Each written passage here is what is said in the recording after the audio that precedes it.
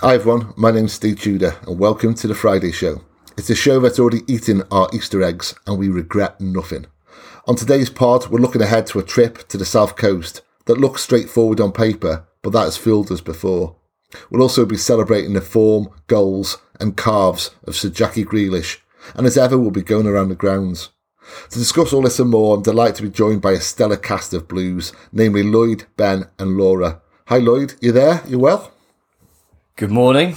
I'm very well. Long weekend. I don't like chocolate though. You said this before, and I'd purposely forgotten it because it's so bloody weird. How can you not like chocolate? It's just not what everyone makes it out to be. Right. Bold claim. But very bold.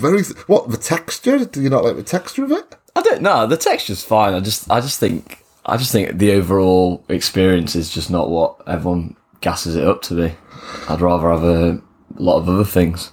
Well, I've got to say, the work that I do, it's like been well over a decade now of working for different betting companies and different, organisations and all the rest of it. And I never get any gift packages or freebies, and I wouldn't expect anything, but still, it's just at the back of my mind, I've sometimes thought, I work for this clothing company, you think they maybe would have sent me a free top now and again at Christmas time or something. The other day, from nowhere, I got a parcel, had no clue what it was. And it's from one of the betting companies I work for, and it was a huge box of Thornton's Easter eggs, and they've all gone, every single last one. And there was a lot of chocolate, there really was, and I'm not proud of that. It was not good. Right, moving swiftly on from my obesity. Ben, are you there? You well? Yes, I'm good, thanks. Yeah, I am a fan of chocolate, but I think for my kids anyway, I think it's the only time of the year where they have chocolate for breakfast. So certainly. Yes. Their favourite time. I think breakfast pudding is what they call it for Easter. Have you heard of that thing what's become quite popular now? Is it Yes Day, where for one day per year, whatever your kids ask for, you have to say yes to? Have you heard about that? I think there's a corny movie about it, isn't it? And it's not right. It's obviously it's not. It does. Yeah. I'll be keeping that with my daughter. Absolutely. Laura, you there? You well? I'm here and I'm good. I'm just surprised by Lloyd's take on chocolate. But yeah, no, I'm really good, thank you. It feels like an exaggeration, but it's not by much. That's ruined by Easter, Lloyd. Absolutely ruined by Easter. That's fine, I'll take that, Steve. Happy to contribute. Yeah, you're welcome. Let's move on to the big game this weekend. Yet again, it feels like a must-win, because they all are at this time of year. Right, I want all of your takes on this particular subject, so we're going to start with you, Lloyd. What kind of lineup are you anticipating? We should say the four centre-backs are working a treat, but Walker and Lewis should return here, perhaps. Possibility of Bernardo stepping in with Gunday rested for buy-in. Haaland's a really interesting one with being back in training. How do you think Pep's going to go? I think with Bayern so soon on Tuesday, I think that definitely comes into Pep's thinking. And so I know Luke, who is one of the guys on Twitter who has quite a big profile, who basically has it as his job to predict Pep from a fantasy football perspective every week, and has now pretty much become a City fan from doing so. He has compiled a lot of the stats this season and last season that show Pep always rotates before a Champions League game, 2 or 3 players. Yeah. And that's borne out in the numbers. So I think there'll probably be a couple, but given how we played against Liverpool, I would expect there wouldn't be too many changes. So I think the back four could be exactly the same, to be honest. Right. I think it's hard to know whether Walker plays in the Champions League or not. I think recent kind of selection would suggest probably not, and it would be Stones. So maybe he does play at Southampton, but Walker's been a key player for us generally in the Champions League. So I think that's a real question mark. Otherwise, I think the three will be the same, I would have thought, in terms of Akanji, Diaz and Ake. And then, yeah, in midfield, maybe Gunday drops out, Bernardo comes in. I could definitely see that. That's quite a standard change. But I think the front three will probably be Haaland and Grealish and Mahrez. again, there's probably a chance Alvarez keeps his place and maybe plays instead of, I don't know, De Bruyne. Because Alvarez has pretty much exclusively played centrally, hasn't he? I don't think he's kind of in the running for a wide position. And I would have thought, given Haaland's been in training and we have Bayern, I think Pep will want to start him to give him some minutes and then ideally bring him off if we can. So, tough one. I think there probably will be a couple of changes, but I imagine one will be in defence, maybe one in midfield and one in attack, and that'll probably be as much as it would go. Okay. And Ben, do you agree with much of that? Is there anything you disagree with? No, not really. I think this time of the season, Pep's talked about it before, and in recent weeks about keeping, the basically the players that are playing well, keeping them in. Obviously, he's got to mix that with trying to keep people fresh. But yeah, I mean, possibly I was thinking, and it might be a bit of a curveball, but maybe Rico comes in at left back. He's played that a couple of times, hasn't he, recently? And maybe Ake's rested or something like that. But I just wonder whether when they look at the stats with the the strength and conditioning guys, is whether it's like in each line, defence, midfield, attack, or something, we rest one or something like that. Just to keep the freshness. Again, the Bernardo for Gundo one's probably a bit of an obvious one. Gundo's totally the go-to man, isn't he, for the Champions League? And I agree with Lloyd about Haaland getting minutes, whether he starts or whether he keeps Alvarez and maybe Haaland gets like the last half an hour or something like that. I could see that also. But I think the way our squad is, being fairly lean, I think now, and I know we'll talk about a little bit later on about the FA Cup semi-final, but I don't even think there's that much room for like mass changes. I think it's going to be, 2 or 3 players tops per game, really. So I don't think minimal. I don't think lots of changes. I think there'll be minimal changes if we do see some.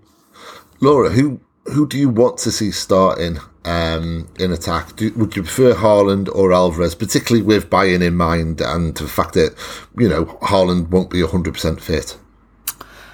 I'm not fussed either way, to be honest, but I think the main thing is that obviously, we know Haaland can't play that full 90 minutes. Yeah. So it's either a case of Haaland starts and comes off after 60, or Alvarez starts and maybe Haaland gets the second half or half an hour or something like that, or maybe they both start. Who knows? Yeah. Either or really for me. But I do feel like Alvarez has proven himself, especially in big games and stuff like that. So he's definitely worthy of starting. If we didn't have Bayern Munich in midweek, I would be on the complete idea that Alvarez starts the game.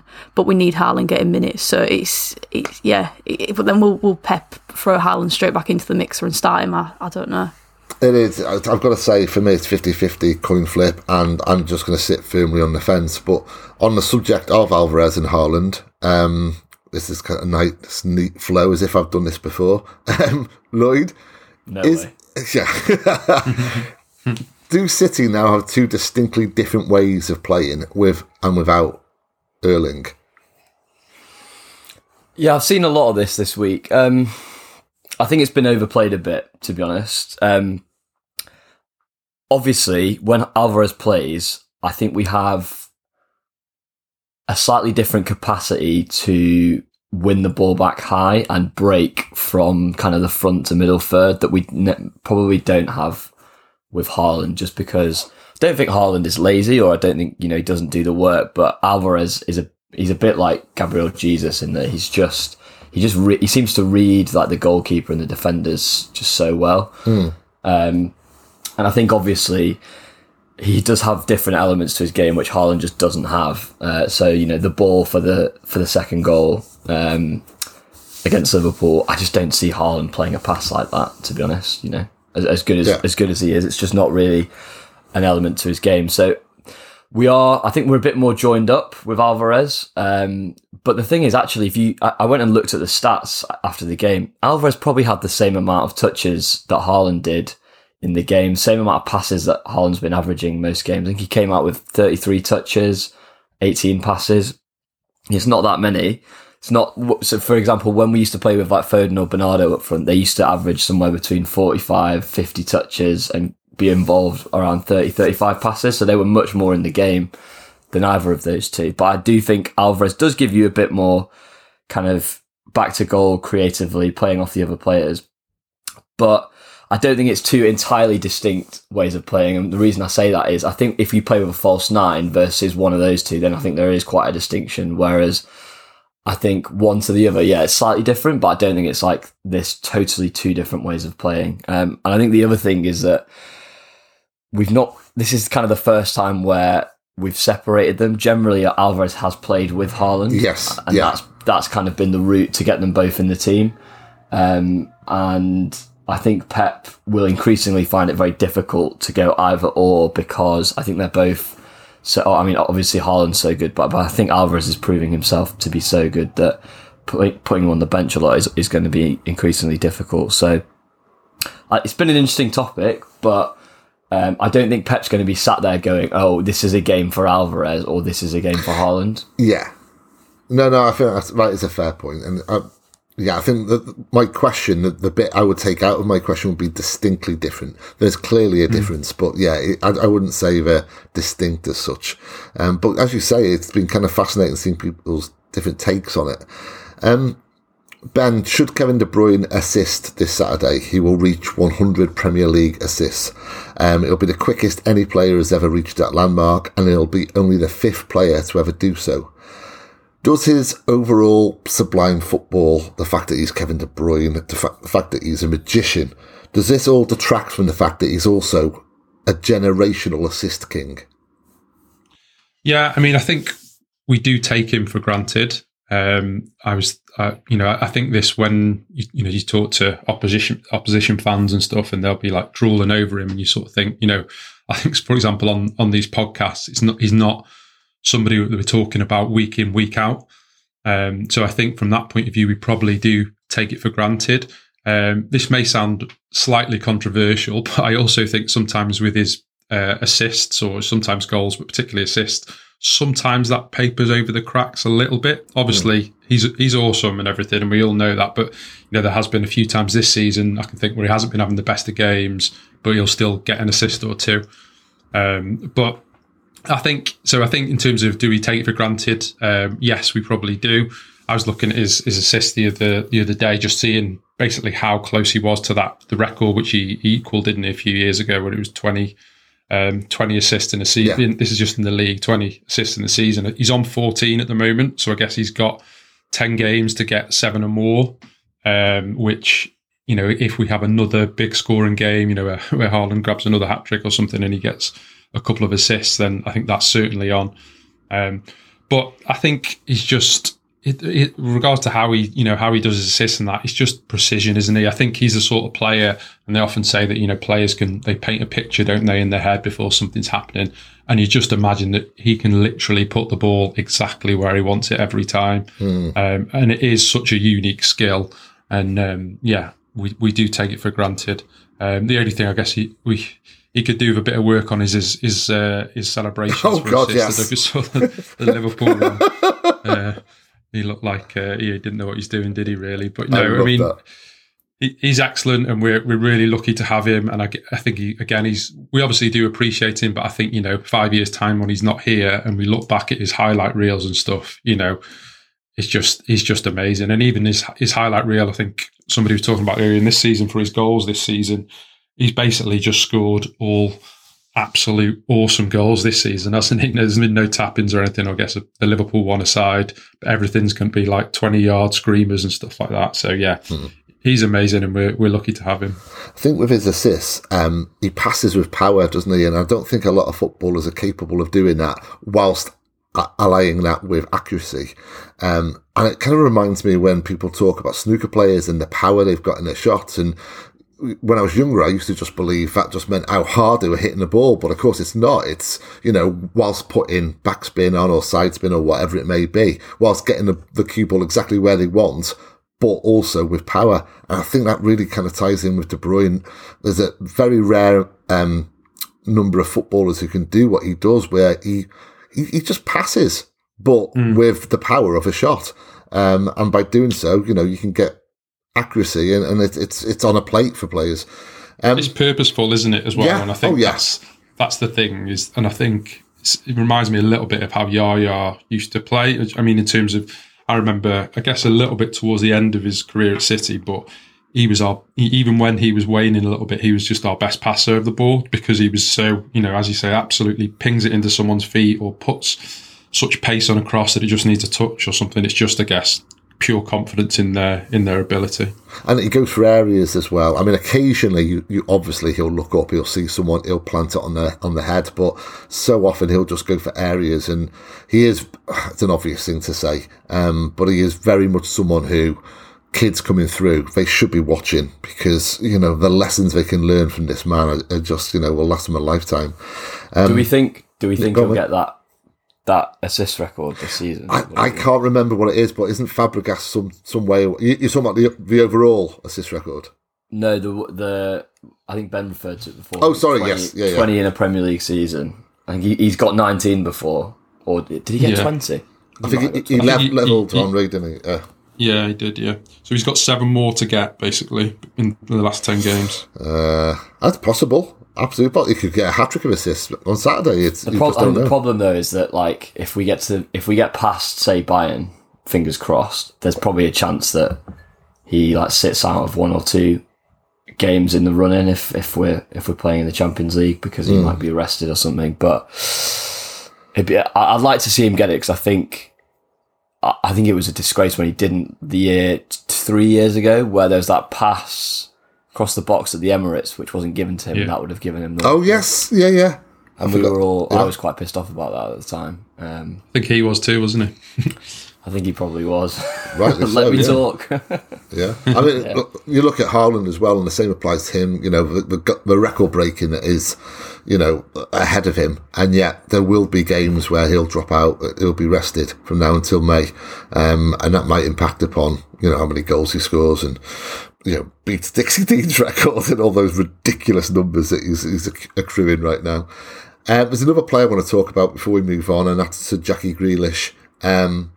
Laura, we talked about him on the pod last week, me and Tom, and the main thing that came out of it was just how pleased we were that he has come to the fore and he's become so important, and his performances are so good right now.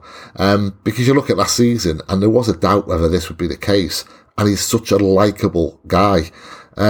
Is that the same for you? Are you just really pleased to see him play such an important role right now? Yeah, I think you just feel happy for him. I think we're finally seeing the player that we bought. Yeah. He's been consistent now for so long, and I think last season when we bought him, everybody knows that he's not £100 million player. Jack knows that. Everybody knows that. But he was worth that to Aston Villa. So he obviously came to us and he had that big price tag looming over his head. He got a lot of stick from the media, even a lot of City fans last season. I still see them now saying stuff about him, we'd rather have a quick, tricky winger. Jack stopped us from buying one and stuff like that. But I just think the stuff that he does, we can put the stats to a side for a minute, but the way he draws fouls, the way he holds the ball, he keeps us in possession, he calms the game down.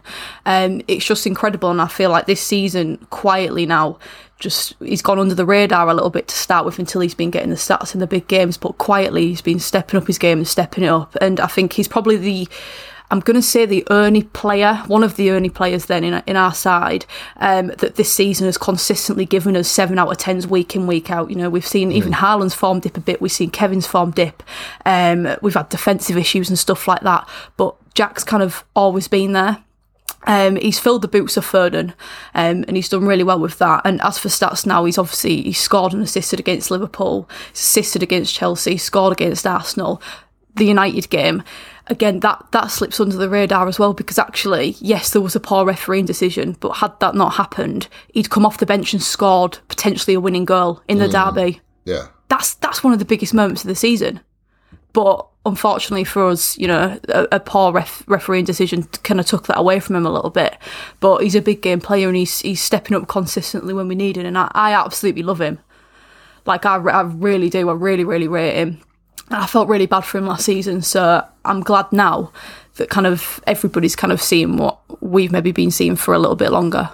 Yeah, because the thing that struck with me with Grealish last season I'm talking about was the potential legacy of him, because if it hadn't really worked out for him this season, if he was just kind of, just ticked along and he was good in some games, and that's really how he'd be remembered, as this £100 million flop. And I just did not want that. So it's more the avoidance of what could have been as much as, who he is now, really. It's just a good news story all round, unless it continues at the weekend. Steve? Yeah? Can I ask you all a question about Grealish? Of course you can.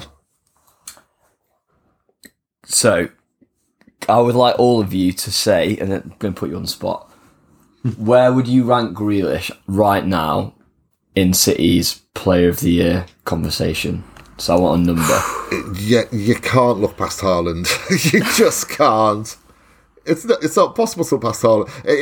I'm not saying you should. I'm just saying, where would you put Grealish? Okay, if you take Haaland out of the equation, then Grealish has to be up there with Mahrez, Rodri. I personally would go for Haaland, Rodri, Grealish would be my top three. Over to you, Ben. I would say Haaland, Rodri, Ake, and then Grealish. Yes, at the moment. Yeah. But if Grealish finishes stronger, maybe he could move up. I just don't rate defenders. Laura, what about you for player of the season? Yeah, I feel like he's in that top 3 or 4 bracket for me. Obviously, you can't look past Haaland. But I feel like he's been our best attacking player. I feel like obviously Mahrez has been excellent and stuff like that. I mean, he played out of his skin at the weekend against Liverpool, but I think Grealish has been more consistent. So for me, it's obviously Haaland, Grealish, Ake's got to be in there, Rodri, and then maybe he's a fifth if he carries on playing how he is, John Stones as well. Yeah. Lloyd, you're not avoiding this. You're not getting out of this. Nice. No, I tweeted it a few weeks ago, so it's public knowledge. But I think he's probably fourth, I would say, on the cusp of the top 3. I think it's Haaland, Rodri, Ake, and then I think a bit of a gap, and then I had Grealish for fourth. But I think that was prior to the Liverpool performance, so maybe slightly smaller gap. Well, I'll tell you what kind of comes out of that for me is the fact that 2 of those 4 play on the left. So, and it may well be kind of mutually beneficial, really, where one is helping the other out with Grealish and Ake. Well, the conversation about Grealish needs a proper left-back to unlock him, that's definitely disappeared. Yes, absolutely. And I was one of them saying that. I really believed that. But then, that's down to the performances Poor of Ake. Sergio Gomez, Steve, you ended him. Yeah, sure. There's arguments that. There's arguments that the Cancelo thing has obviously benefited him and obviously Ake anyway, hasn't it? I've seen a few bits saying that he's got that bit more space now, whether it's to go outside or inside. He does that thing really well, doesn't he? Where he comes inside, usually, as Laura said earlier, drags a couple of players with him, runs like a third way across the pitch, and then switches it out to Mahrez. And he did that quite a few times against Liverpool. And I sort of thought, if Cancelo was playing, that was his simple, get out of jail pass to Cancelo, wasn't it? He used to do. And of course, that was held against him because he was going too safe. So I think they've both benefited from Cancelo not being around as well for that point of view. Yeah. I mean, I'm tempted to say that a lot of it was on Jack last season. He did, as you described it there, Ben, he took the safe route out. But then you think, I've never been signed for £100 million. I've never had like a nation's kind of gaze on me every week and assessing every single touch of the football that I have. So I'm not going to judge him in that regard. Maybe it just needed a year, not only to assimilate himself into this Pep Guardiola side, but just to get used to being, £100 million player in the words of the tabloids. Okay, let's extend our gaze now on the game itself. City lost at St Mary's in the League Cup. Drew there last season against the odds. It feels like this is a fixture where we regularly come a cropper, but the stats tell us otherwise. Lloyd, how were you expecting this game to play out? I think... is it our 3 recent results we haven't won? I think, did we draw both games in the league last season? At their place, but we thrashed them at ours this season. Did we? Yeah. What, last season or this season? This season we won 4-0. Yeah. I think we drew against them at home last season. I can't. My memory's awful. Anyway, I think so. For me, I'm glad that Hasenhüttl's gone because I think he definitely had something against Pep where he could set up a team against us and particularly go for the really high press. And sometimes they did us, and obviously the League Cup was bad. I thought last season, the game where Kyle Walker-Peters scored that worldie at their place, I thought they played really well in that game as well. So I'm glad he's gone. I've got a mate who's a Southampton fan who say they play a little bit more. They sit off a little bit more under Sellers, which I think is probably a good thing for us. How do I see it playing out? I mean, look, if you asked any other fan of a top 6 team what they expect this weekend, I think they would say 4-0. So I think we should bear that in mind. I mean, hopefully it should be quite a comfortable game. They are bottom of the league. I think they're everyone's nailed pick to go down. They've not been playing very well recently. Again, speaking to Ollie, my mate, Lavia is genuinely their player of the season, where they're at right now. And I think the other problem is that they just don't have a regular goal scorer. So Che Adams is probably their guy they go to, but he's been a bit in and out recently. They bought Armstrong, both Armstrongs. They played Sekumara, who I think scored against us in the League Cup. He's been a bit in and out. So I think, look, if we were being quite analytical about it, I think you would expect quite a comfortable City win. But we have had a little bit of a struggle in recent times against them. No, I think that's fair. I think you've been quite generous to some of their players, to be honest. I mean, Armstrong was scoring for fun in the Championship. Okay, it hasn't worked out for him in the Premier League. And okay, he does put in the legwork. He always kind of puts in a 10 out of 10 in terms of work ethic, but he's been piss poor, hasn't he, in front of the goal. And Che Adams, was it 3 goals all season? So it's a terrible return from their front 3, actually. They're so reliant on Ward-Prowse for goals, which is not great. I mean, you've said that they're a nailed-on pick for everyone to go down. Ben, is that the same for you? Are you anticipating Southampton to drop? It's so hard to call, isn't it? I mean, I think they're 6 points off like 13th place or something. So, I mean, it looks like it at the moment, but it could change really quickly. I think they've got Bournemouth coming up, haven't they? I think, and I think they've got Arsenal. So a couple of big games there. But yeah, I think it's one of those where if you look at it on paper, you know, they're bottom of the league.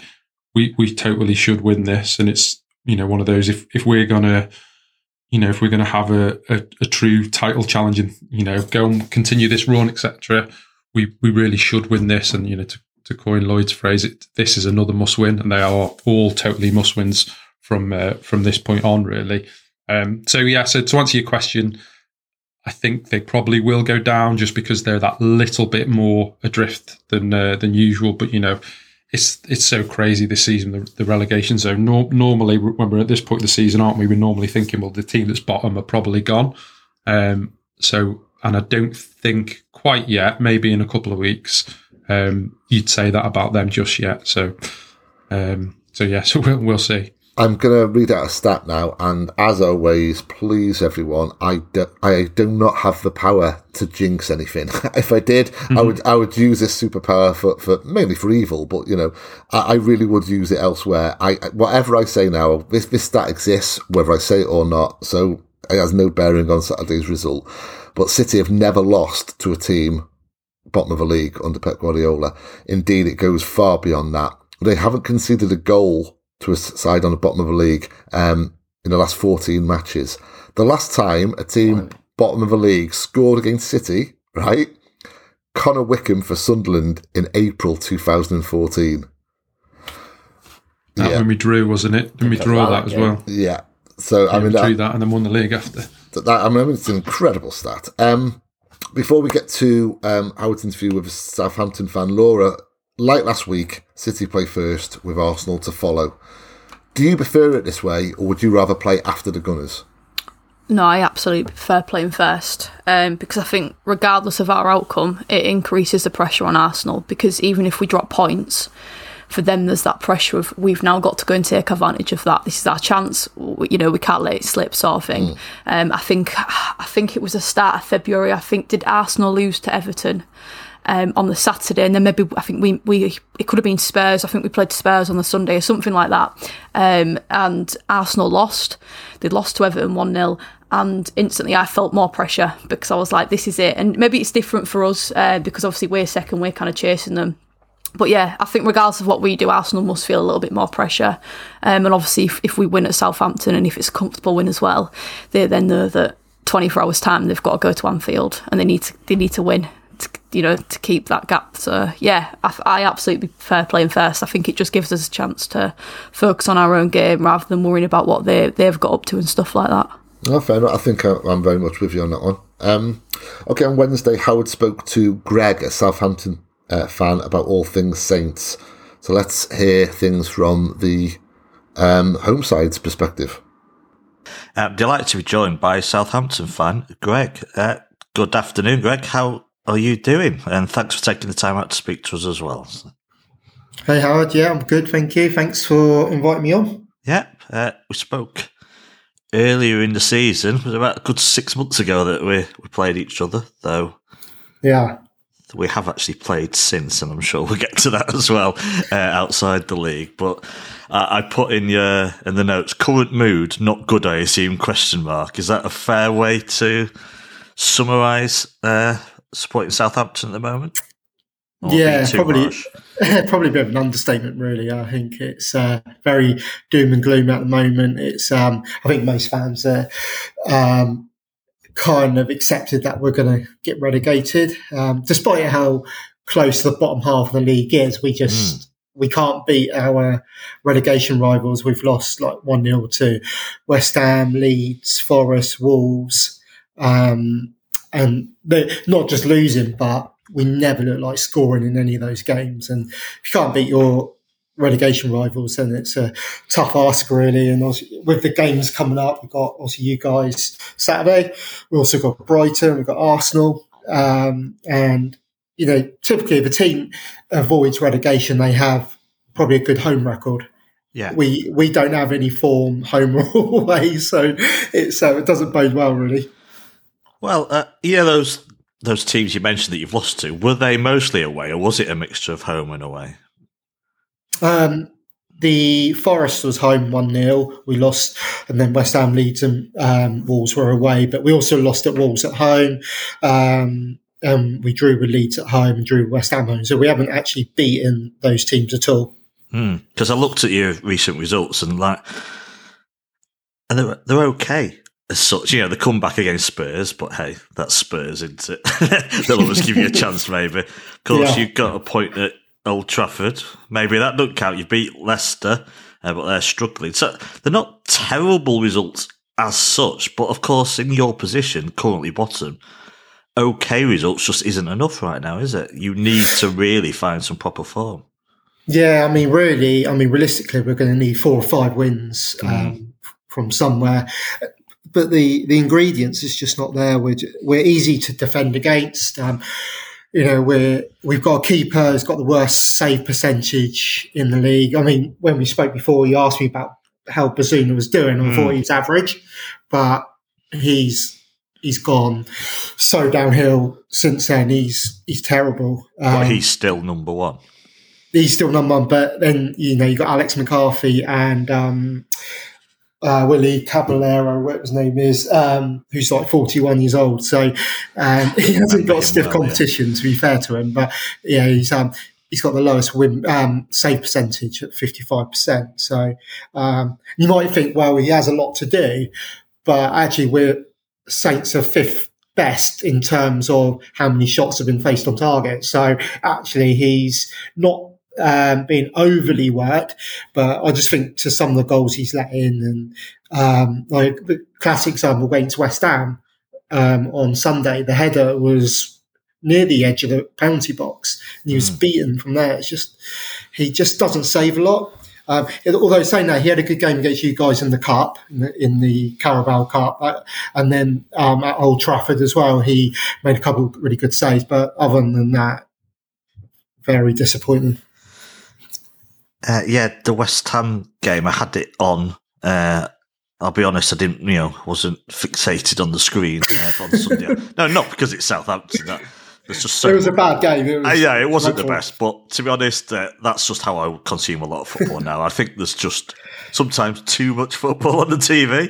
I mean, don't get me wrong, it was still better than Chelsea-Liverpool last night, so could be worse. But did that performance kind of sum up Southampton right now? It wasn't terrible, but it wasn't enough, if you understand what I'm saying. Yeah, exactly. So the game itself was very even. It was I didn't go to the game and I didn't watch it, unfortunately, but I heard that the atmosphere was terrible. It was like a really flat atmosphere from all sides of the ground, and the game was played in that sort of way. And it was and we set up, and I mean, the way he Sellers lined us up, it was obviously the key to the play. The key was not to concede and then bring on our more attack-minded players in the second half. But as soon as we concede, we're never going to get back in a game because we're not brave enough on the ball. And ultimately, the negative lineup got what we deserved, really, and that was nothing. So, when you're playing against a fellow relegation rival, and in that case West Ham, you've got to take the game to them. If you're playing negative, then you don't deserve to get anything, in my opinion. Let's just, before we talk about Sellers, let's just Nathan Jones era. Interesting to say the least. For you, did it feel doomed from the start, or do you feel he was hard done by? Obviously there was a lot of raised eyebrows with the appointment. I mean, a lot of fans were prepared to give him the benefit of the doubt, but obviously when you look on paper, from a fan's point of view, you think, wow, what's this guy done to get a Premier League job, and but then that was half the problem, that the club looked at the stats, and he at his time at Luton and stuff like that, but they were just you can look at the stats, but you've got to know what the manager's going to bring, and are the players going to take to him. And unfortunately, the guy was an absolute narcissist in head case. I mean, he saw his interviews in the yes, press. I certainly did. Yeah, that's where the eyebrows were raised, Ancelotti style. That's for sure. Yeah, he just effectively threw everyone else under the bus. Never took responsibility. Alienated himself against the fans pretty much from day one. He had digs at Ralph Hasenhüttl and how he managed. He had digs at the players and. But ultimately it was the style of football there. It was just awful. I mean, it was just hoofball all the time, and it was aimless as well. If you're going to go direct, at least have a purpose and a plan with it. But it was just literally defenders, long diagonal balls, hoping it will reach one of our players. I mentioned about the loss to Nottingham Forest. Early in the season at home, 1-0. I mean, that was one of the worst games in Premier League history in general. I mean, Forest were just as bad. We had no shots on target. They had one, and they scored from it.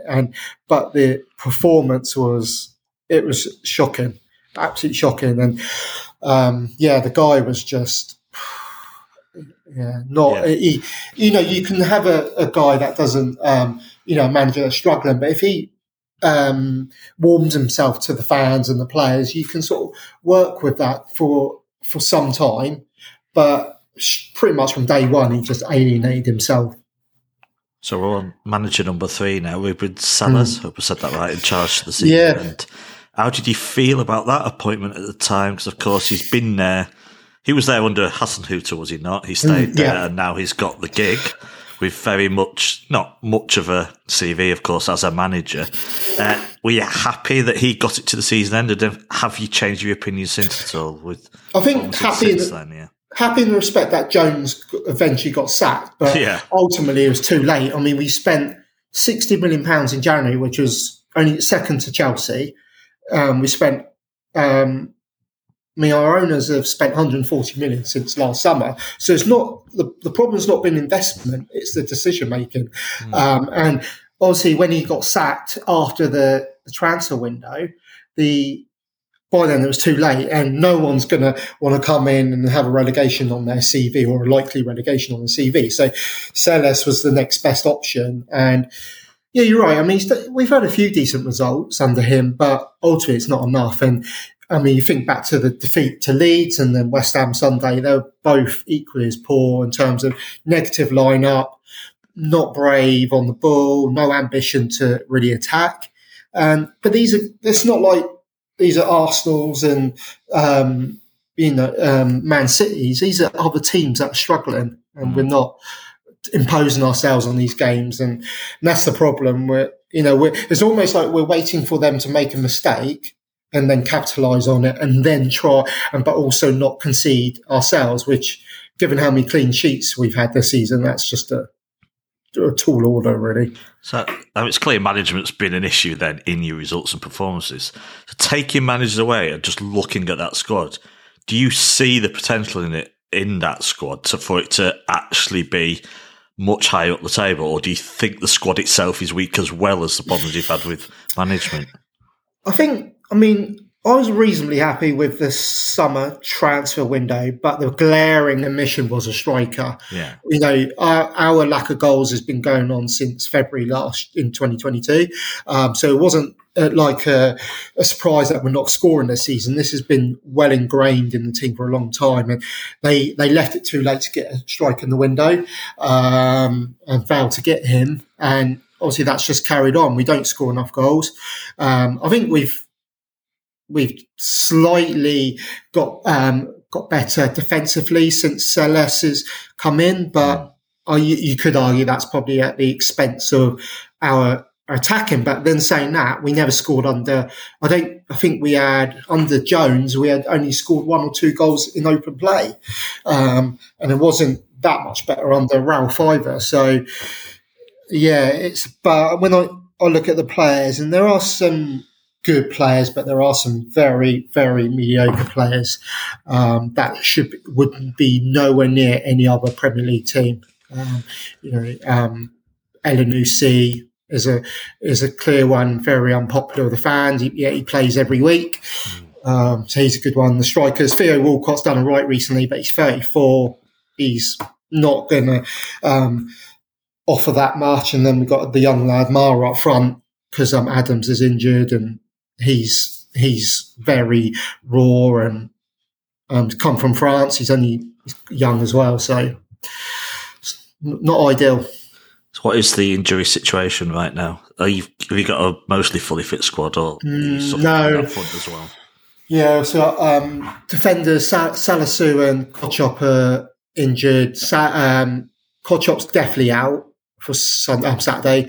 Salisu probably, which means we'll have Haaland, if he's fit. We'll enjoy Jan Bednarek and Celeste Carr. So no problem there for him because they're terrible.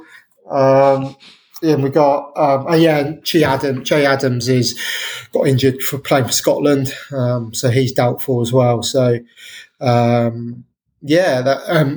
the Larios, who obviously we signed from you guys in summer, he's out for the rest of the season. He's barely played anyway. So, not ideal. But to be fair, I think we could have a full strength team and it wouldn't make a difference. Well, we'll get to that in a sec. Yeah. We might be coming at that from slightly different angles. So after City, though, just before we talk about the match this weekend, of course, you've got Palace and Bournemouth at home. So I guess they become key games, don't they? Being at home, that's your chance to get yourself off the bottom of the table as well. Yeah, I think 6 points is a minimum requirement. If we don't get 6 points, I think it's pretty much game over. If you think we got City, Brighton, and Arsenal as well to play. We got Liverpool, which they're having a poor season, but they're still a good team. So it's those are the games. I'm going to the Palace game on the 15th. I'm taking my 3 lads with me, so I'm really hoping there's a positive outcome of that one. So this Saturday, you a fan of 5:30 kickoffs? I'm not a fan of any kickoff, to be fair. But I feel for you guys. That's a wretched time, and no doubt there's the trains won't be running to schedule either. Yeah, well, they don't run at any time, do they? No. So I don't think the kickoff time really matters anymore. But no, I mean, it's just we've been having a discussion on podcasts recently. I hate the 12 kickoffs. Much prefer 3:00 is still a perfect time to play on a Saturday afternoon. But if you're going to be in the telly, I much prefer late in the afternoon and the lunchtime kickoff. To be honest. That's true. And I guess the atmosphere is better as well as the light fades. So yeah, you think reading between the lines, you think we've got no chance there. You talked about Nathan Jones, how his tactics was just lump it up, and yet we meet in the cup. I know it's the cup; it's different in a way. You don't know the attitude of the players and whatnot, and you turn into world beaters against us. We've struggled at your ground. Does history give you any optimism that you can actually pull a result out this weekend against City? Sure, that win or performance against City in the Cup was just weird in respect that how we played that day was totally opposite to every other game we played under Jones. Like, it was actually pretty good football. It was positive. Yes, it was a cup game, so it was a one-off, but it gave us a very almost, I don't know, a little bit of hope that Jones could actually apply that to the league games, and he just reverted or defaulted back to hoofball. It was strange, and I can't understand why you would play it away that was so effective, and obviously the players would have enjoyed playing, to something that no one enjoys watching, no one enjoys playing, and it didn't get any results. So, but I think, that's how we're going to have to play Saturday to have any chance. It's pressing, and but it's effective pressing as well. And what I mean by that, you have to be brave and you have to believe in it. If you don't do it, like obviously like watching City, they press in packs, they hunt in packs, and because they all believe in the system. But if you don't believe in it and only one of you does it, the whole press just falls apart, and obviously the opposition can break the press, and City will obviously do that with ease. So that's my worry, is that yes, we need to press, but if we don't press to the maximum, it's pointless. How well are you doing that? I mean, traditionally, that is how you've always repeatedly posed problems to City. It's the legs, the energy, and the pressing midfield has really caused problems for City. Do you do that as much as you used to, like even a year ago or 2 years ago? No, I think probably the last 18 months, the press has been nowhere near as intense. Obviously, if you think at the height of Ralph's stint at Saints, the pressing was immense, like so intense, and probably during the COVID, when it was behind closed doors, that's when we were most effective with the press. Yeah. But it just sort of lost its intensity over time, and it's pretty half-hearted now, to be fair. How do you think Southampton was set up then? Is it going to be just a deep block and looking to break on the counter-attack?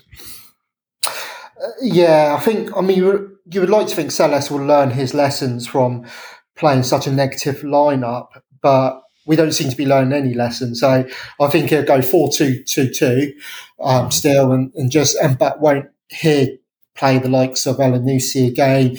These players that are deemed solid without the ball, but offer absolutely nothing with the ball. And so I think that's what will be the lineup. I would like to see Salamana start. He came off the bench, West Ham. He gave us a little bit of spark. We signed him in January, and he's our record transfer. But he definitely offers something. But even he's not got a goal or even an assist yet. So he's obviously stat-wise, he hasn't contributed, but he does get fans semi off their seat. The only other player we have in our squad that can do that is Edozie, which obviously you'll know a little bit about. But that's a weird situation. So Selhurst is, other than the Grimsby game in the Cup, which may explain it, but he's been banished from every league match squad since he's taken over. And he's been playing in the B team. And then in the last couple of weeks, not even been playing for the B team. So he's not getting any game time anywhere, which is really odd. But I actually like him as a player. He's actually an effective ball carrier. He's direct, runs at the defenders. Yes, his final product is very raw still, but again, he offers something with the ball, which we're not doing with any other player other than maybe Salamana. So for me, be brave, playing both with Adam, looking the 4-3-3 with Adams up front, but he won't do it. He would. Obviously, someone I do also know about is Romeo Lavia. Has he been the bright spot in the team this season? Yeah, he is a brilliant player. He's so good with the ball and the strength and getting away and getting out of tight situations and stuff. It's just a shame he's got 10 other very mediocre players around him. Fortunately for us, he will leave in the summer. I mean, it'd be interesting because City have a buyback that's active in 2024, but there's no way he's going to stick around, even if we stay up. Yeah. So I know Chelsea and Liverpool report to be interested. Liverpool's probably an obvious one because their midfield's quite poor, really, and he would definitely add to their midfield. So, yeah, you say 10 other mediocre players. Is there no one else that's been consistent? Ward Prowse, just expect consistency for him. Are there any other players that have been, bright sparks in a struggling team and a disappointing season? No, not really. I mean, there's been a lot of inconsistencies. I mean, you mentioned Ward Prowse, and then, I mean, if you look at his goals and stats and that, obviously he does carry us, and obviously his free kicks are on another level. I'm going to be controversial here, and I would say he is very average from open play. He's got his free kicks and stuff like that, but and interestingly, when he was most effective from open play this season was actually under Nathan Jones, when Jones played him in the number 10 role. Yeah. But Sellers plays him alongside Lavia as like a sort of 6 role. And it's just not as effective. But I will get a lot of sort of like pelters for that, because in a lot of Saints fans' eyes, he's like God, and he's obviously contributed a lot with his free kicks, and he scores obviously penalties and stuff like that. But without wearing the rose-tinted glasses, when you look at the open play contributions and stuff like that, I think he's average, if I'm being honest. And that's probably why he doesn't get in the England squad. Yeah. So well. We finish, I'm sorry to ask you this, considering what you've said already, with a score prediction as always. What's your prediction for the score in this game? I can't see anything other than a City win. And if they go full throttle, and they've also been playing very well lately, I'm going to go 4-0 City. Wow, you're going much higher than me. I still think with history, every time we go to Southampton, I think, well, it doesn't matter what happened last year. Let's look at it now. We should win this game. Come to me, then we don't, and we struggle. And maybe using cup games is not a perfect example, but I still think it could cause us problems despite what's gone before. And I don't think your results are that bad that you're just there to be absolutely ripped apart.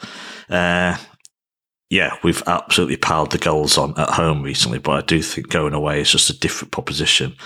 I think it'll be a tighter 2-0 win, but as always, I'd take any win.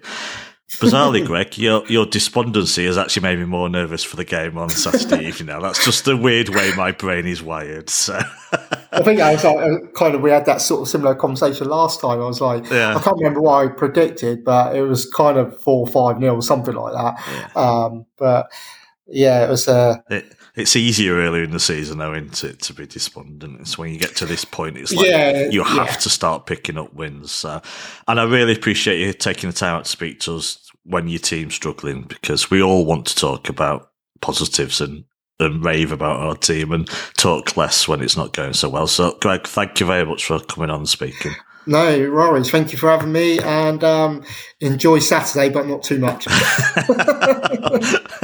Well, and I say this to everyone, and I mean it, after Saturday, all the best with the rest of the season, and I hope you can pull off an escape and be playing Premier League football next season as well. So, all the best and good luck. So. Cool, thanks, Howard. Cheers, then. Yeah, take care, and we will now return to the panel to preview Saturday evening's game. Well, thanks, Greg, for giving us your time. Not entirely overly optimistic there, or expecting any kind of result. I'm inclined to agree. I'm actually going into this with a bit of confidence. Looking at the broader kind of picture, Lloyd, where are the causes for optimism right now for Blues, and where are or indeed, are there any causes for pessimism? I think there's a lot to be optimistic about. I think one of the big problems, probably like 6 weeks ago, when we were still this far away from Arsenal in terms of we were 8 points behind, but I feel like we hadn't maybe had some of the performances, is that a lot of our individual best players weren't in form, weren't playing that well. Prior to kind of Diaz coming back into the team, prior to Ake kind of really locking down the left back position. And I think prior to Pep giving, De Bruyne a bit of the cold shoulder and dropping him at Palace, I think we were kind of getting by on the odd good performance from mainly Grealish and Mahrez, whereas now, I think De Bruyne is playing well again. I think Diaz is playing imperiously. Stones is back fit. Obviously, whenever Stones is fit, he generally plays well. Ake's just been a revelation. Rodri's been Mr. Consistent. And obviously, the front two that I mentioned have been, probably since the World Cup, two of our best players in terms of consistency levels. I think particularly Grealish, Laura was absolutely bang on before. I think he's been very consistent in that his level has really not dropped below 7. So I think that is something to be very positive about. I also think Pep has shown a bit of tactical flexibility post Cancelo, and I think it's worked, because I think one of my big concerns about losing Cancelo was that he gave us a couple of options where we could approach games slightly differently. So, not just have this 3-2 set up, and kind of Cancelo could change how we set up on the back line. He can play inside. He could also play outside, as we saw at Anfield, and it went terribly. But, it was an option. And I think Alvarez coming in, contributing like he has, I think that's been a big factor. But also Ake's kind of locked that back of a 3 on the left situation. So I think that's really positive. And I just think generally Pep's management, to be honest, I think has gone under the radar a little bit. I do think he's dragged us back into this season. I think the way that he kind of bollocks the players post Spurs, I think the way he kind of galvanised the supporters post the kind of Premier League charges, and I think the way he's just generally spoken since has really kind of put the fire under the players and the supporters. And I think there's a hell of a lot to be positive about. I think that the only negative really is that it's not really controlled by us. I think we've just got a really, really tall mountain now to climb on the Premier League side, that I think there's every chance we could be pretty much perfect to the end of the season and we won't win it.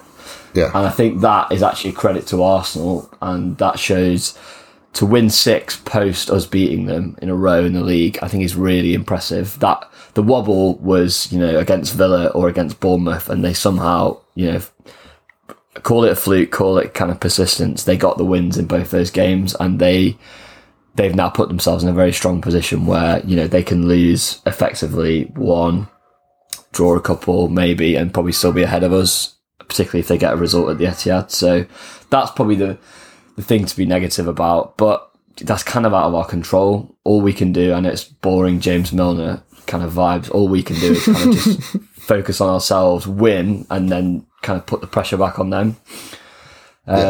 So a lot to be positive about, and I think most Blues will feel very differently to where they did kind of January time post World Cup. Lovely stuff, well summated, sir. Okay, let's move on and end really as regards to the Southampton game with a score prediction. Ben, your score prediction? I'm going to go 2-0 City. I think we'll have most of the ball on this one, and I think we'll do a professional job. Yes, a 2-0 from me. Okay, Laura? I've also gone 2-0. Okay, well, I've gone for 3-1, so there's 3 so far with a 2-goal advantage. Lloyd? I think we could run up a decent number. 4-0? I'm going to go 3-0. 3-0. But I could see a 4. And then one little thing for listeners is Howard and I have devised we're going to be doing a little must-win sweepstake on all Friday shows from now to the end of the season, where I'm just going to interview him for 30 seconds to a minute and just put it on every pod and ask him whether it's a must-win. He'll just say no every time. That's a pointless endeavour. He'll say no every time. I don't know. He'll get to the final game of the season. Oh, yeah. Obviously, it's not just Southampton this weekend. The games are coming thick and fast now, and each and every one of them are incredibly meaningful. So we have really got a challenging April coming up ahead. Ben, I kind of included in the agenda, our fixture list for April. 7 games. What is it? Obviously a 2-legged Champions League quarter-final, FA Cup semi-final, and 4 league games. How do you feel about the squad? I mean, we've already touched, and Lloyd kind of summed it up perfectly there, how well the squad's doing in terms of form. But in terms of numbers, do we have the numbers to take on this amount of games? I think, obviously, Foden aside, and hopefully Haaland comes back, I think, and Pep has said this, hasn't he, that, with regard to the physios and all that sort of stuff, I think we're in pretty good shape to be in this position in the season, coming into the home straight, and only as I say, Foden, which is the only sort of major injury at the moment. And I think in terms of the fixtures, and of course it does look sort of daunting at the start of April to see what's remaining, but this is what happens, and we're pretty used to this now. We always have this, what's going to happen in the semi-final, whether we have a rotated team, games every 3 or 4 days. It's pretty typical. It does look scary and, as I say, daunting on paper, but we've been used to this. We're, again, to quote like a Pepism, it's great that we're here, and we're happy to be in this position where you've got these challenges each day. So I think this is what it's all about. This is what it's like being a top team.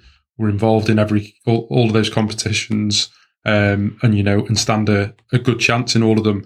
I think when you look at them now, obviously Bayern's the hardest game there, and obviously Arsenal as well. But maybe my confidence is growing a bit as our form does. But you sort of start looking at them now, and you sort of think, yeah, I could see us getting through this now.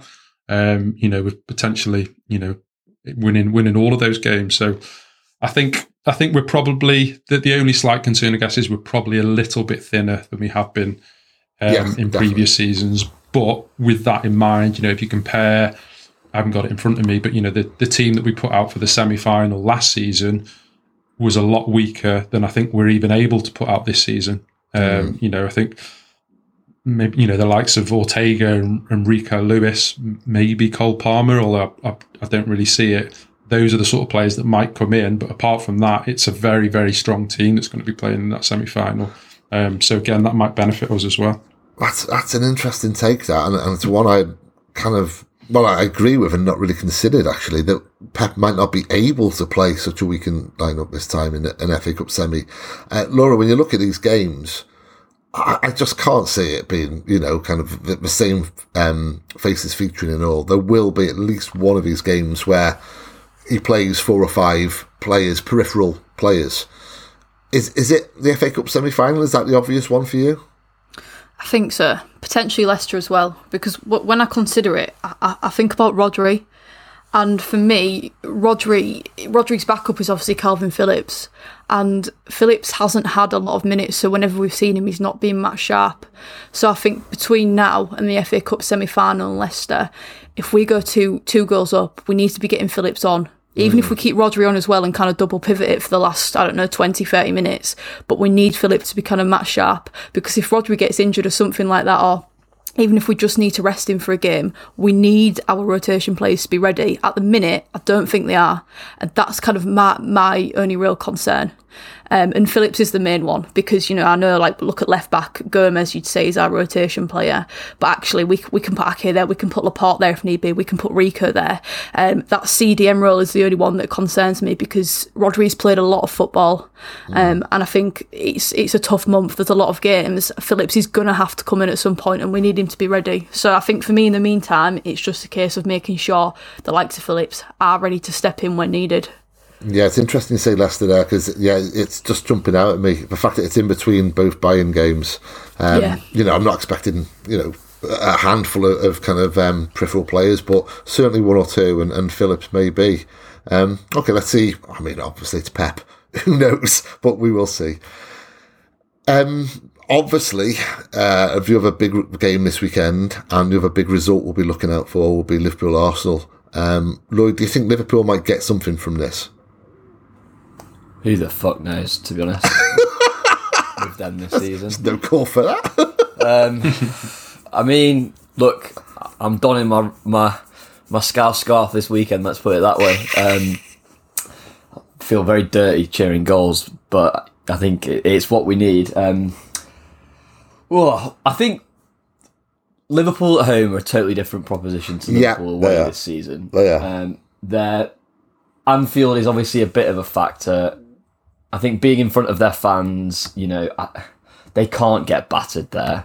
And there is a chance that Arsenal batter them, and I think that could be really damaging for Klopp because whilst they've obviously had a lot of shocking results away from home, they haven't really had one right in front of their own fans, and I'd be interested to see how kind of the Anfield supporter base reacted if they were to get slapped, in front of their own. But I think there's a good chance Liverpool turn up in this game. They generally do in big games at Anfield. They've dropped a lot of clangers against the shite this season. So Thiago's back as well, back in training, which is big. Salah didn't train yesterday though. I saw that, but then I saw one of the big Liverpool accounts say him and a couple of others are just being rested, a day off. I mean, fingers crossed, because I think he's obviously the key player, really, from a City perspective of wanting to get something out of the game. But I could. To be honest, I think if I had to make a guess, I could see a draw because I think if the game gets to about 70 minutes and it's a draw, I think Arsenal will take that. Yeah. And I think Liverpool would be wary of probably losing the game, even though they probably need to win after what's happened over the last few weeks. So it's a really hard one to call.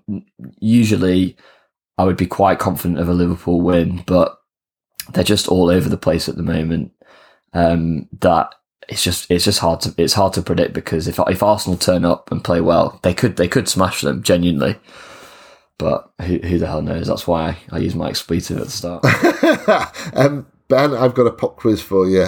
Leandro Trossard could make history this weekend. How?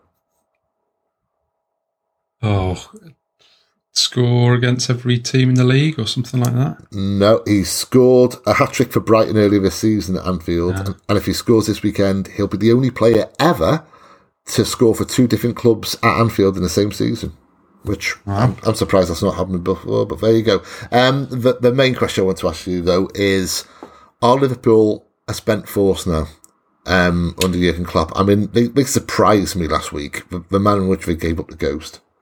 Yeah, he really did surprise. I think it's interesting. I've spoken, fortunately, where I live in Chester, you're never too far away from a Liverpool fan. So I've got a few friends which are Liverpool fans, but when I've spoke to any of them, they're just desperate for this season to finish. And I think Klopp's sort of said similar things. And I said to a friend the other day, I said, but it's all very well saying you're desperate for the season to finish, but you've got to get into Europe first. So I think they have resigned themselves to effectively to write off this season.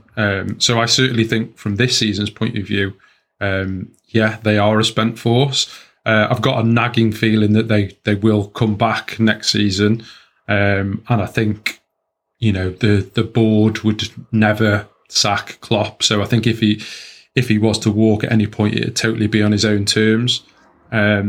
But yeah, I mean the lack of fight last week was so surprising, and I don't even think it took it until it was 3-1. To be honest, I thought at 2-1, I thought they completely gave up, and they just looked to run out of ideas and run out of fight and heart. And I was genuinely surprised, almost like it obviously wasn't an easy game, but almost thinking, well, this is, by the end of it, it's always like, all right, well, we got that out of the way quite easy. It wasn't too tricky, sort of thing.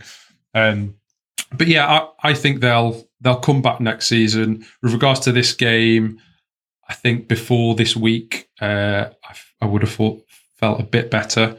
Obviously the game against us, and I didn't watch the Chelsea game, but from what I heard, they didn't put up much of a fight. But with regards to them, they were this really season bad against Chelsea.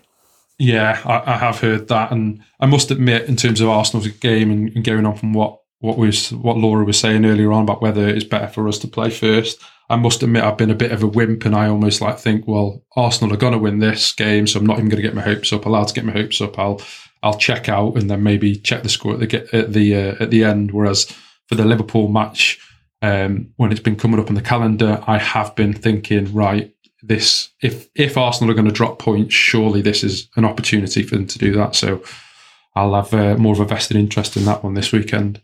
Yeah, I mean, they haven't won at Anfield in the league since 2012, but obviously this is a very different Arsenal side. Laura, looking at things from a Gunners perspective, since losing to City, they've accrued 7 straight wins. They've scored 3+ goals in 6 of those 7 games.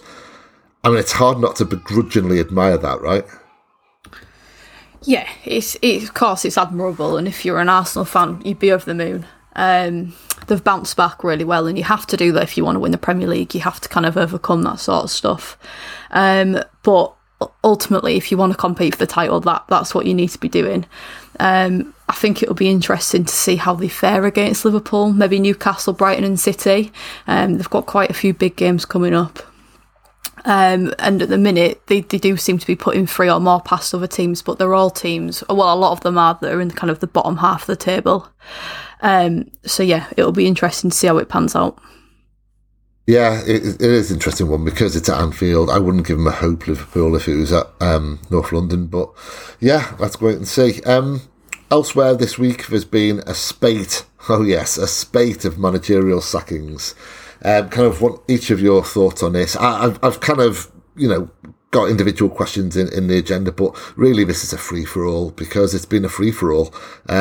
So I'll start with you, Lloyd. How have you kind of responded to it? To Conte, to Rodgers, to Potter, possibly David Moyes if they fail to win this weekend? Is there logic in each of those instances, do you think? I think there's a lot to talk about for each, actually. I think the first point is, how the hell has Moyes not been sacked? That's incredible. Yes. 5-1 at home. It's a credit to West Ham that are sticking by him, because then you look at Chelsea and you can say, what's Frank Lampard going to do that Potter couldn't do? Well, the thing is, I actually respect it because I think it's the same. It's kind of the same as how I feel about Forest, in that I think they've probably got a better chance of staying up if they just keep the manager rather than sacking him. Because there's been such a merry-go-round that, who's going to come in? Loads of the managers have taken new jobs. But I think given what's happened this season and the context of the league, when you lose 5-1 at home, you're almost expecting a team to sack their manager because you're like, oh, that's a terrible result. And there's already been 13 sackings, so what's 14? But on the ones that have been sacked, Conte, fascinating just to watch that meltdown. I can't remember what game it was after, but to do the kind of the Southampton game, to do the into the cameras and then to go and do the one with the written press, double down, call the players selfish, blame the board, call the owner out. I was just like, this is absolute quality. I think he had to go. I think your position's untenable after that, to be honest. And I was surprised he lasted as long as he did, in that I would have thought he'd have been sacked the following day. Conte just doesn't seem right this season. He's had a lot of personal stuff to deal with. I think that's probably affected him. I know he's been a very kind of hot-tempered, kind of unpredictable individual, but he's been moving in even slightly weird ways for him. I have no doubts he'll come back and probably be a very good manager for someone elsewhere, to be honest. The Spursiness of Spurs probably did get to him. Potter, again, just... you could talk about Chelsea and Potter for genuinely an hour. I think Bowley's exposed himself to be a complete amateur this week. But I think sacking Potter to not have a direct replacement set up, to then end up going back to Frank Lampard with the Madrid game 10 days out from when you made that decision. I just think that's absolutely terrible management. Obviously, it seems like Enrique and Nagelsmann are the front runners. They're both great options. And thankfully, I think what they've announced in that by putting Lampard in and giving it time, I think that probably suggests that Nagelsmann is the front runner, because Nagelsmann has said he wants a break before the summer, which is great news, because I don't want them to get Enrique, because I think that would be very dangerous for City. And he's probably someone I'd have liked to take over from Pep when we do eventually get there, if it had to happen, say today. But I mean, the Potter experiment was just weird. It did feel wrong kind of from the beginning. I think part of that was because of Chelsea's kind of aura, and that they sack managers quickly, and it just didn't feel right, did it? But I do feel a bit sorry for him. I think whilst he's obviously not fully succeeded there, and I think he's made a lot of mistakes, too many changes game to game, playing Reece James in a back three. There's been a lot of weird decisions. I think to manage there must be an absolute kind of mental asylum. And I did read the Athletic long read piece, and there was a lot of stuff that you're just like, yeah, it sounds like genuinely tough to go and manage there. And I think for your first kind of Big Six job, really tough. He probably should have not taken that, to be honest. And I think there were a lot of people at the time saying, "Oh, maybe you should stick that one out." And then Rodgers, I think that was just the end of kind of an era for Rodgers. He'd done an amazing job there. They probably should have got top 4 whilst he was there. 2 top 5 finishes, won the FA Cup. I think Fox's fans, Leicester fans, will kind of look back on that in a few years very fondly. And I think that was probably time to move on. But Leicester probably should have made that decision a bit earlier, because now they're fully in the shit and they could go down. They need a new manager. Who they're going to get could be a big problem. They've got the 7th biggest wage bill in the Prem, slightly. So if they were to go down, they'd be in big trouble. Wrong answer, sorry. No, well summated. It's Ben, Laura, do you have anything to add to that? I think the only thing with all of them, for like Lloyd's covered it really well, but for different reasons, I was quite surprised. Basically, they could all have got the sack a month earlier, couldn't they? Sort of thing. Rodgers has had sticky patches throughout the season. Everyone was talking about will Chelsea stick with Potter, and Conte obviously came out all barrels the other week, but he's been had problems with the fans and stuff all season. So I think that was the only shock. Is that for some of them it took so long, but I think Lloyd pretty much covered everything else with that answer. So yeah. Well, Laura, I'll come at it from a slightly different tack. Should David Moyes leave West Ham, then you would have to put Graham Potter in the frame there for West Ham. It seems like such a good fit. By all accounts, Spurs have 4 leading candidates, of which one is Brendan Rodgers. It just kind of brings it home to me that a lot of times it's not down to the manager itself, it's just whether they're a good fit for that club. Is that fair to say? Yeah, I completely agree. I feel like there's definitely certain clubs that Potter would be suited to. Leicester could be one as well as West Ham. But in terms of Moyes, it's a massive gamble, because I feel like he is a manager, whereas maybe Potter isn't, but he's got wealths of experience. So from West Ham's point of view, it would be a gamble to let him go, I think. Because he has got all that experience behind him, but it seems to be what everybody's kind of doing. It's almost like with a trends forming. I was at the pub quiz the other night, and one of the questions was which Premier League managers just left the club, and it was like, well, and I'm not even joking when I say it, I didn't even know Conte had gone. I didn't even know, and that might be really bad. Maybe because it was so obvious and it was always going to come. Yeah. But they read out Tottenham as the answer. I was like, what? So that's how I kind of found out Conte had gone. But yeah, it's all a bit of a madness down there. And the way it's kind of gone, it does kind of lean towards Moyes going next. But if he's going to go, he needs to go now. I think the way that it's all kind of been left so late is crazy. Chelsea, I feel like if they were going to sack Potter, you could tell it wasn't going to work weeks ago. But I feel like Potter sacking, for example, I feel that the replacement's more of a shock than the sacking with Lampard. But yeah, it's all a madness, and I feel like you could even see Potter at Leicester, then it could go to Rodgers at West Ham. You just don't know. It's a madness down there, but yeah. With Lampard, when watching the Chelsea-Liverpool game, and it kept on cutting to him in his box, kind of watching the game, and I said, thought that as well. But I said it as a joke, though, Lloyd. I said, they'll probably bring him back, and then they go and do that. Football's crazy. Do you know what I found really funny is, obviously there are a few journalists that are obviously really close to Todd Bowley in terms of they've got a good contact there. Matt Law's the obvious one at the Telegraph.